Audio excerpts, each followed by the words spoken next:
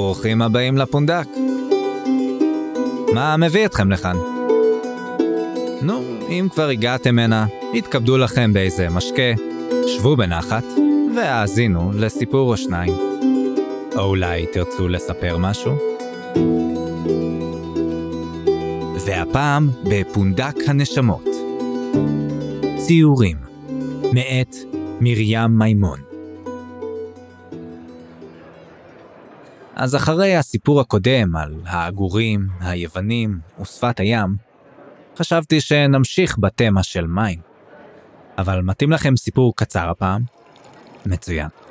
רק תכינו מטריות, כי הסיפור של אוג הוא, איך נאמר, גשום קצת.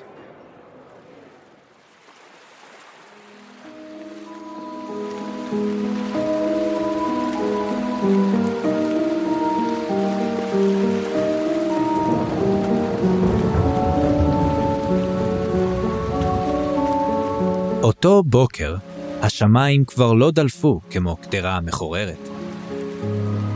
הנער נצמד אל קורות העץ המושחרות, והקפיד שלא להישען על המבנה המוזר, המתנודד. במרחק קצר ממנו, המים געשו והעלו עדים שמחים. הבוקר היה מעופל וחשוך, והוא תהה אם יצליח לצייר. ואולי השמיים יתבהרו בהמשך היום. הוא גיחך לעצמו בעצבנות, ושלף מתחת לכובעו אבן גיר שהצליח לדלות ולייבש. כשחפן אותה בידו, היא הציצה מבין אצבעותיו. הוא הצמיד את האבן אל לוחות העץ, והעביר את ידו בתנועה רחבה.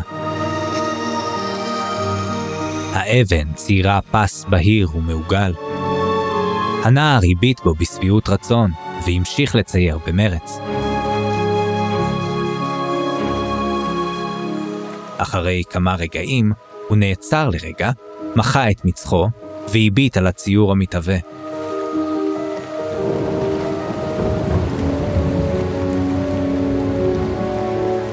כשהרים את ידו לצייר שוב, נשמע קול דק ומוטרד מעליו. תניח את הסלע הזה ומיד, ילד. הנער מיהר להניח את ידו, והרים את ראשו למעלה. האישה הקטנטנה עמדה על הסיפון העליון והשקיפה עליו. היא הייתה יבשה באופן מעורר קנאה. בוקר טוב, עיינה. הוא אמר בלחישה. היא שמעה אותו היטב, והזעיפה אליו פנים. מה אתה עושה עם הסלע הזה? היא דרשה לדעת. זה? הוא שאל והביט באבן.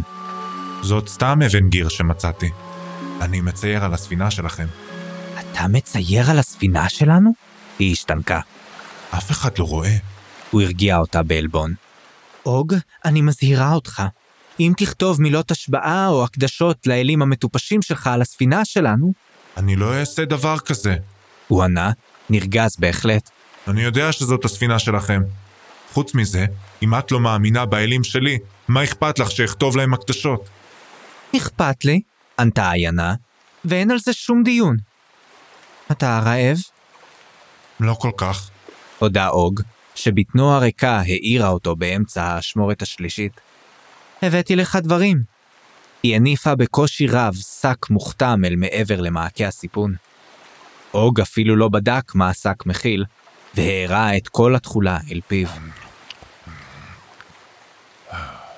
תודה. הוא התנשם, וניגב את שפתיו בקצה שרבולו. עיינה הביטה בו בעיניים כחולות ירוקות, כמו צבע המים לפני עידן ועידנים. אתה יודע שאני לא יכולה להחביא אותך בספינה? היא אמרה בחרטה. נראה היה שהיא זקוקה להתנצלות הזאת יותר ממנו. היא תטבע אם תיכנס. אני יודע שאת לא יכולה להחביא אותי. חזר אחריה אוג. תודה על ארוחת הבוקר. מצאת את הנעל שנסחפה לך?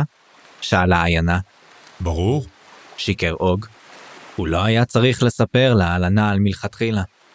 אבל כשהנעל נסחפה בזרם, הוא צעק בתסכול עמוק וקילל, ולא שם לב שהעיינה משקיפה עליו מבוהלת.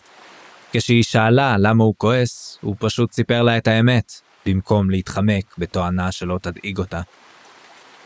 עיינה אהבה לדאוג.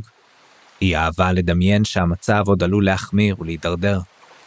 אוג ידע שהוא שופט אותה לחומרה, אבל לפעמים הוא הצטער שאימא שלו לא הייתה דאגנית כמו עיינה.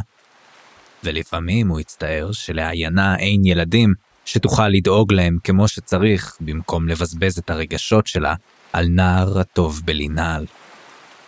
תנסה להיות בשקט כשאתה מצייר, ביקשה עיינה, כאילו שמעה את מחשבותיו. אני לא רוצה שאף אחד ימצא אותך כאן. הם עלולים לכעוס. אוג הנהן בשקט. ואני צריכה ללכת עכשיו. היא התנצלה שוב. עוד מעט יתחילו לחפש אותי. להתראות, עיינה. אמר אוג. להתראות, ילד. חייכה עיינה ונעלמה משם. אוג המשיך לצייר. כששתי עיניים ריאליסטיות להפליא ניבטו אליו מתוך הציור, ומתחתן סרטוטים קלושים של שאר תווי הפנים, הוא ראה את הגבר השרירי עומד מעליו על הסיפון, ונועץ בו מבט מבוהל. אתה עדיין כאן? שאל יפת. המים שם עדיין רותחים. ענה אוג ביבושת. אוג, אתה צריך ללכת, אמר יפת בחוסר אונים. אם אבא שלי ישמע שאתה נצמד ככה לספינה שלנו... אני לא הולך לשום מקום, אמר אוג, והוסיף לצבוע את השפתיים בקפידה יתרה. יפת נאנח. הבאתי לך כמה ירקות, וגם משהו לשתות. הוא הודה בחוסר נעימות. לא צריך, ענה אוג. יפת הניד בראשו ברוגז, והעביר לאוג את הירקות. אוג הניח את האבן על ראשו, וכיסה אותה בכובעו בזהירות, מפני שהוא הזדקק לשתי ידיו כדי להחזיק את הירקות, ואת הנוד המלא במשקה חם. תודה. הוא הפתיר בקול שקט. בשביל מה אתה צריך את הסלע הזה? חקר יפת, והצביע לעבר כובעו של אוג. זו אבן גיר. תיקן אותו אוג. ואני מצייר. מצייר? אתה מצייר? אתה מצייר על הספינה שלנו? התנשף יפת בבהלה. תפסיק מיד. למה? שאל אוג. מי כבר יכול לראות שאני מצייר על הספינה? יפת שתק. כשנרד מהספינה, תברחו מיד ולא תרצו לחזור אליה לעולם. יפת הביט באוג, ואז הנהן בתוגה. פשוט תהיה בשקט, הוא ביקש. אני לא רוצה שמישהו יגלה שאתה כאן. ואני לא יכול להחביא אותך בפנים, הוא הוסיף בהתרסה מוזרה. אני יודע. אמר אוג בפה מלא. יפת העיף אליו מבט אחרון, והלך לו לדרכו. כאשר השמיים התקהו אף יותר, אוג הביט בציור שלו במצח מקומט.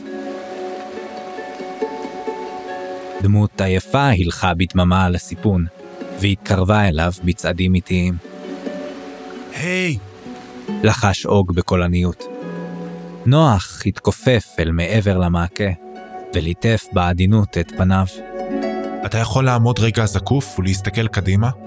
שאל אוג. נוח עשה כדבריו. הכנתי לך נעל חדשה, הוא אמר. באמת?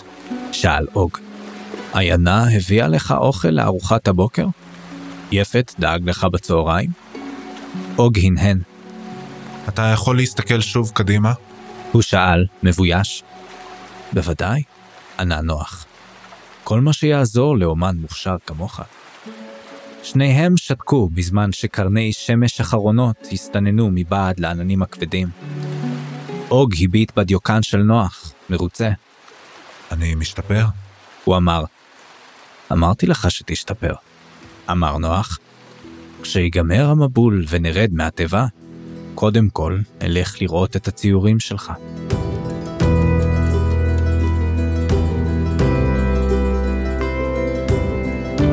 תודה שהאזנתם לעוד פרק של פונדק הנשמות.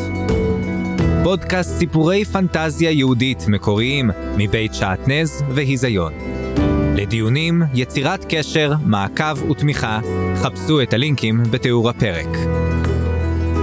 יוצרי הפודקאסט, דניאל פידלמן וחיים גורוב גלברט. מגיש ועורך הפודקאסט, חיים גורוב גלברט. תודה מיוחדת ליוצרי ויוצרות שעטנז שחלקו איתנו את הסיפורים ששמעתם. לינקים לדפיהם יימצאו גם הם בתיאור הפרק. ועד הביקור הבא שלכם בפונדק, להתראות, נשמות.